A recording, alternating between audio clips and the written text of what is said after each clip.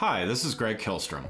Welcome to Season 3 of the Agile World, where we discuss customer and employee experience, organizational and workforce transformation, and how business can adapt and continually improve in an agile age. The Agile World podcast is brought to you by TEKsystems, an industry leader in full-stack technology services, talent services, and real-world application. For more information, go to teksystems.com. To read more about the topics discussed in this show, you can go to my website at theagile.world and read my latest articles, or get a copy of my latest book, The Agile Workforce, now available on Amazon and other retailers. My name is Greg Kilstrom, and I'm the host of the Agile World podcast. Today we're going to talk about the gap between leadership, HR, and DevOps in many organizations, and how aligning them can bring better results to both the individuals within the organization, as well as the success of the organization as a whole. To help me discuss this topic, I'd like to welcome Duena Blomstrom, co-founder and CEO of People Not Tech, and author of the book People Before Tech, to her second time on the show. Duena, welcome back to the show. Thank you so much for having me. Yeah, looking forward to talking again.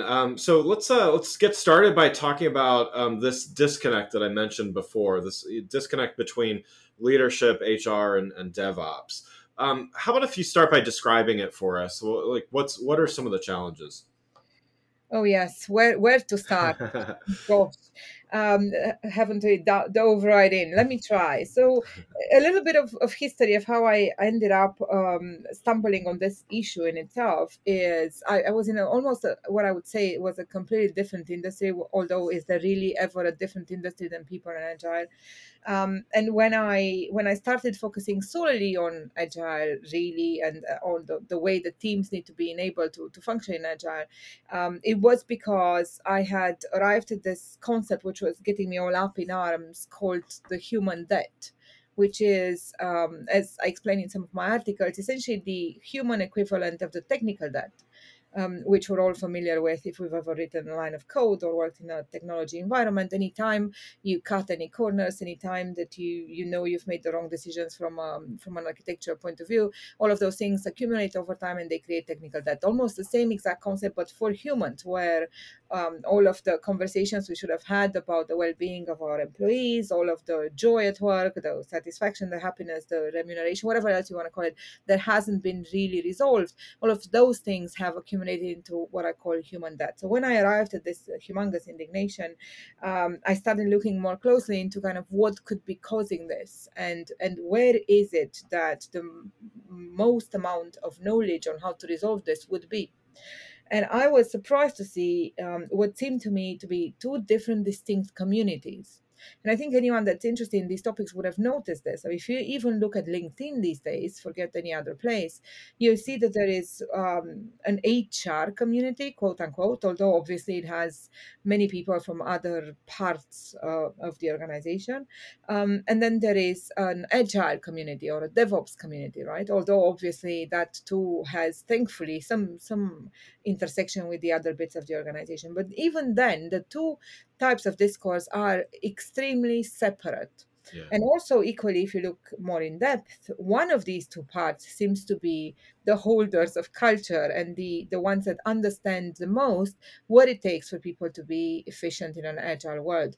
And unfortunately for us all, it isn't the people always that we are paying to be taking care of this, meaning the HR, but rather the DevOps community. So when I've noticed this, I just thought this cannot do. We can't possibly be hoping to steer big organizations or create new startups or kind of move around in a world where there is this disconnect and this big gap between them. And this is the root of why we have this human debt. So how has the global pandemic affected this phenomenon? Gosh, how has the global pandemic affected us all? I feel like we still don't have an answer. Every day that passes seems like it has more studies and more statistics and less of answers. But I think what we have seen, and I think we've talked about this before, which is kind of sad that it's the same situation in a way. What we have seen is at first an instant amount of huge openness, if you wish, to the topics about people and humanity at work. And I feel over the last few months that window is closing and that rhetoric is changing. So the pandemic in itself has opened us to these topics and has meant that more bridges were being built between these two communities. Yeah. So, in other words, ways in which to make teams effective, the topics of psychological safety, which is the central topic between the two of them, the topic of how do we interject enough joy in people's lives at work, how do we make sure that work is flexible and human and stops with the delimitation between our personal lives and our work lives and all that. All of those topics were up in the air, discussed at large by the two communities. So it seemed like that some bridge was being built, except when that conversation turned from a theoretical and enthusiastic movement between the two bits and then turned into policies being made and old school execs going back to the office and demanding that everyone shows up. When all Right. of those things started happening, that's when we're seeing in some places that the window of the open communication that was so constructive and so needed, and it was doing away with human death every day, is starting to close. And I fear that if we don't kind of find a way to keep it open, jam it open, we're going to have lost this brilliant moment where essentially the POC of remote work has been proven, and we are moving fast, I think, as a society towards truly flexible work that's around outcomes and truly intelligent work that's around humans and not products only. I'm wondering if some of this, I mean, depending on who you're reading, it's anywhere between like 70% and 90% of employees are considering other forms of employment right now. I mean, I love this concept of human debt and, and really, especially coming from a technology background and some, that's a meaningful term to me. But, do you think that some of this, at least I don't know if it's actual turnover or just threatened turnover in employment. I mean, do you think that's kind of a reaction to what you're saying, which is there was seeming openness, and now there is some contraction from leadership of like, oh, okay, well, let's just kind of go back to whatever normal was, and do you think that's kind of a almost a rebellion or a reaction to that? It is. And it's surprising to hear myself saying that because I've spent a good amount of time saying we can't be talking about retention and acquisition, how to get those are old school and already tired HR themes. So I've spent Yeah. a long time saying that's irrelevant. It's become relevant right now because the amount of good people that I hear saying, I will not stand for this. I have a newfound respect for what I need to be doing with my life, what my work life needs to look like, and my company knows that I am good for it. If they're going to in any which way like force me back into the office or make me stop thinking about these topics that are important in terms of our dynamic in the team and in terms of my self-care, if any of these things are going to be taken away from me, then I'm walking. So there's a lot of that, I think. Like you're saying, it's a bit of a rebellion, yes, to a degree, but also people have understood that there are practical considerations that have changed. You're a lot more available to the worldwide, and people with good value will then understand how to translate this new changing reality into better offers fast, unless we find a way to keep them by offering the flexibility they're looking for. So I guess on the flip side of that, in the when there's more positive outcomes, and those organizations that, let's just say, they've learned a bit, and they're open to learning and adapting and reducing that human debt. What can a company, or what should a company be striving for to, as a good outcome in that? And how should they look at that? I mean, obviously they're not going to do it all at once, but how can they look at making incremental steps, and where can they start? Where to start is always a tough choice, isn't it? I Yeah. think the number one place that all organizations have to think of is formulating a stance around what amount of organizational permission they're willing to give these big topics, right? Yeah. So essentially, if you have a leadership that's conscious enough about the enormity of the change ahead, then they're going to be forced to think under, wow, these are big topics. Everything's up in the air. We need a tabula rasa type of exercise in terms of what work means. We need to allow individuals and teams to tell us what they need. We need to understand how that fits with what we're meant to be making, what outcomes based work is like, what is individual work, what is group work, where this work takes place, if ever. We need to discuss where it is. All of those big themes have to be up in the air. But more importantly, to do that, we have to enable them to talk about and mean very human topics, which is a huge shift in thinking from any other conversation that we've ever had in the workplace, where we were expected to have no emotions and be a little robot. So what we need organizations to do is to say, right, this is the time where you can have a completely honest and human conversation, where we need to hear how you really feel and how you really think, and you have our full support in terms of resources, in terms of ideology, whatever it is that you need to be doing these conversations. So what I call organizational permission. So I think anyone who's serious about working on this human debt has to give organizational permission to work on these human topics to their people. And then their people are going to be smart enough to arrive at the more practical things, right? Because then a step lower, if you wish, or a step more important, not lower, at the team level, when team realized that this is a serious movement, we are now at a time where work is changing and we are expected to work on ourselves and our team. When that human work becomes part of their everyday, and it's the human debt is as important to pay off as the technical debt, and it becomes part of what you're doing instead of just continuously delivering and continuously making new features, then it becomes a sustainable amount of work on the human debt. So making that space, regaining that power, getting that organization permission, using it to carve the time, the space, and the resources to do the human work at the team level, so that you increase your psychological safety, so that you have better communication and collaboration in the team, and so that you as an individual feel better. That's what's going to make a sustainable long-term difference. So can this start at the team level from your perspective, or does it need leadership to kind of drive it? I know it's always better to have leadership support, but how can it kind of start within organically? Absolutely. And I've said this over and over again. People don't want to hear that because it's Yeah. been 20, 30 years of waiting for someone to come down and fix it and take the Right. wheel, and no one has been doing. And a lot of places, and I understand this, we all have this tendency, right? We're all tired, we're all overworked. We would all like for someone to kind of sort some of our problems. Why should we take even more work on? But realistically, a lot can and should be done at the team level, in particular because this organizational permission that I'm talking about, it is for now implied, right?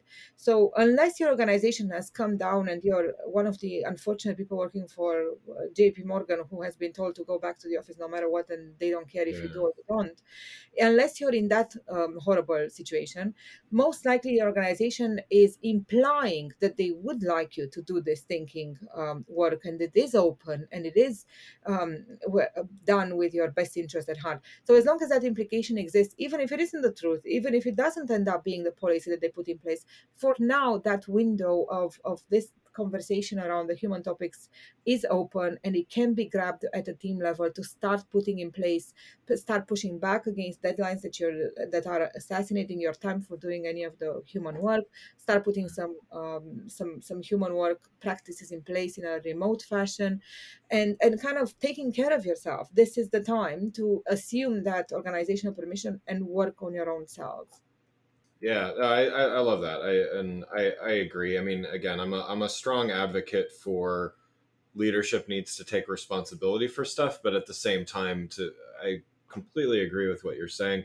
You can't use that as a crutch or as an excuse to not do things. I mean, there's plenty of, whether you're managing a small team or there's plenty of other opportunities within an organization to do something. And I mean, sometimes even leaders need to see examples of stuff done well, right? Mhm.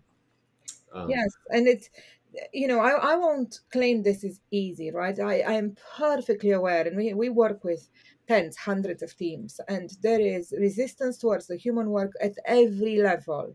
And I'm not even talking about, developers don't want to do the human work. I'm talking about agile coaches don't really want to do it. I'm talking about scrum masters who will shy away at some point. I'm talking about people who are there so that they work on the human work who still find it difficult. And it's very natural and normal, because it is a lot more comfortable to be doing the normal delivery and operational work. And this part is the uncomfortable, unpleasant, and grating work. But realistically, we all know on some level that this is the part that matters, that this is the part that's going to carry us. So the work just needs starting, and then it becomes a lot easier once you get the right tools in place, once you get the right practices in place, and once you start seeing results of that hard work. I've seen developers in tears when they realize that some of the actions that they were doing, the human interventions, the workshops, the things that they were doing to better their teams, were actually translatable into different behaviors that showed them performance in their code writing practically. So once people understand that there are ways in which you can better yourself at your own level, you don't have to wait for the white horse of the organization to come upon you and save you. Then things change, and they change fast. But the first initial understanding of that is not an easy mountain to climb. Well, let's switch gears a little bit here and talk a little bit about your book, People Before Tech. Tell me a little bit about, what would you like people to take away from it as some key takeaways? Right. So the book has been written with the hope that it will mend that bridge between the two communities, which means that if you are an HR professional, then the way that I've explained, the human topics, the way that I've explained in particular the dynamic in the teams and psychological safety, is possibly not as academically heavy as you'd like it. And on the flip side, if you're an agile or a DevOps person, you're probably going to think it's a little bit of agile for dummies in the tone of the explanation. And that's by design. Both of those sides are going to be unsatisfied, is because I want the other side to completely get it. I think that the need to comprehend how the two things fit together is what's going to bring the right conversation along. As soon as you have leadership and HR and the people, the business people comprehend the need for teams and the need for the dynamic that will enable speed in agile and the need for agile in general, then they're going to start asking the right kind of questions that the DevOps community can answer in terms of what they've seen work in teams and so on. So the main topic there is, let's try and bridge this so that we can start doing away with the human debt. And then the second topic, I think that's obviously the biggest one for me, because I live and breathe psychological safety, is that psychological safety in teams is an actually definable and then actionable concept. And as soon as you think of it that way, then these two communities can and should come together, because it's an easy win that shows performance immediately. So if you want to start nowhere else to kind of get rid of the human debt, you should probably start with measuring and increasing the psychological safety of your teams, because that will give you the type of change within the organization that will kind of jumpstart all of the other topics that we have left in the human debt. Yeah, and I know we talked about it a bit on the last episode that you were on, but just for those that didn't get the benefit of listening to that, what does psychological safety mean to you, just so everybody can have that definition? Sure. So psychological safety, and I expect for the record, I was writing about this earlier this week and last week. I expect I'm going to be doing this well into my 80s, but Right. that's okay. That's all right. It's necessary. It's not a problem. I've accepted my fate. But psychological safety is a concept that has been studied tens of years ago. It has been discovered by academics, and then it has been studied in depth by a lady by the name of Professor Dr. Amy Edmondson, who is a Harvard professor, who has dedicated her life to the concept and has come up with some amazing books that everyone should read on how to have fearless organizations, on how to do teaming, on how to have high-performing organizations and do innovation and collaboration. So she has spent a lot of her time studying the concept of psychological safety.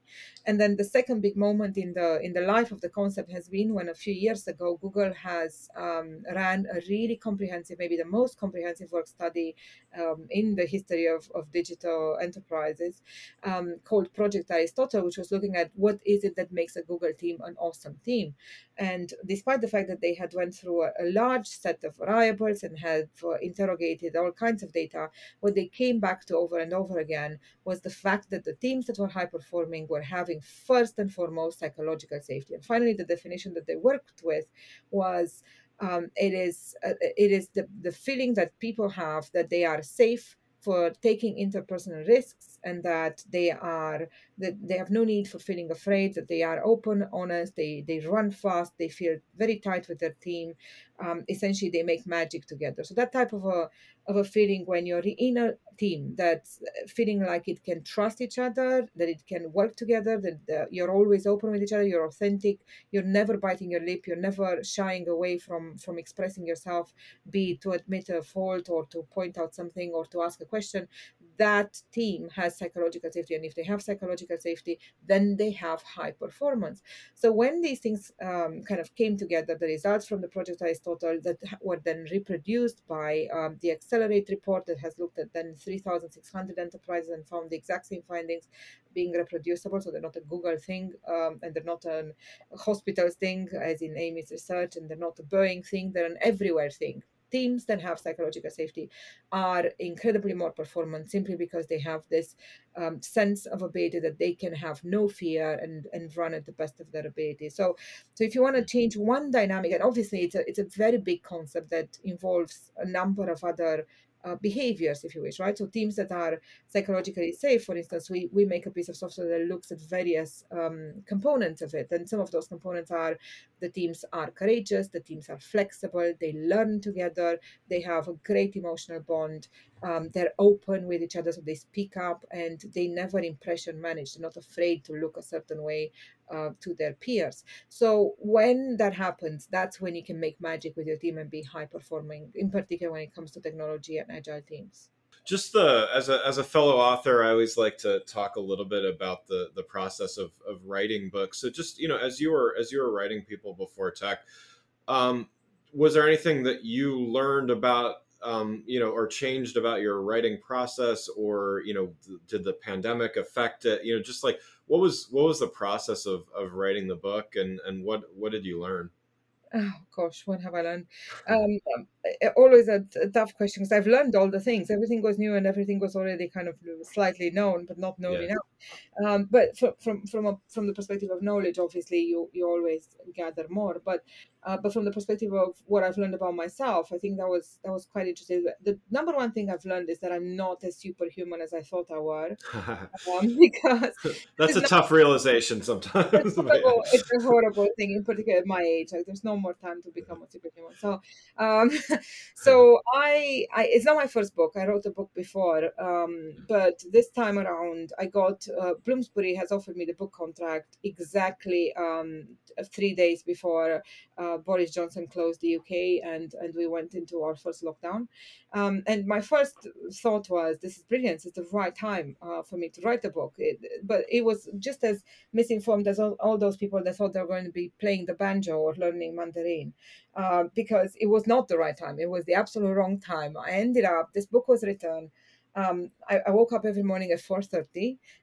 Wrote for 6 or 7 pomodoros until about 7:30 or so, when I became a primary school teacher, because you had to homeschool, which is Oh, something that I suppose did not occur to me until right. well into the lockdown. And because my little one is not neurotypical, he would not accept the fact that we would have any flexibility in our school day. So they ran from 8 to 12 or 8 to 1 every day, irrespective of the fact that mom is writing a book and mom is running a company and designing a product.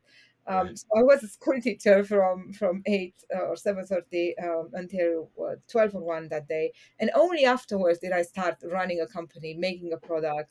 And during the pandemic, that's probably what added to it, is we weren't one of those companies that could kind of take a break and take a breath, because what we were doing was help teams. So we opened our software for use for any team that needed it to be helpful during COVID, which meant that we had hundreds of teams come talk to us at the same time. So it was literally the busiest time in the history of the company while I was writing the book and being a primary Wow. school teacher, which is what taught me I'm not superhuman, but it was still lovely, and I'm glad it's done. Yeah, yeah. Well, no, congrats on finishing that, and looking forward to reading it. Duena, thanks so much for joining the show. For those listening that want to learn more and keep up with what you're doing, what's the best way to do that? I think probably the best or the easiest way to do that is unfortunately in some ways I'm all over the internet. So just kind of if you Google Duena Blomstrom, you're going to get a lot. But just going to LinkedIn means that there are two different newsletters. One of them is on Mondays and Tuesdays called Chasing Psychological Safety, and the other one is The Future is Agile on Wednesdays. If you subscribe to those, you're going to get my writing 3 times a week in your inbox. And if not, just kind of drop me a message and let's have a chat and let's start changing the world.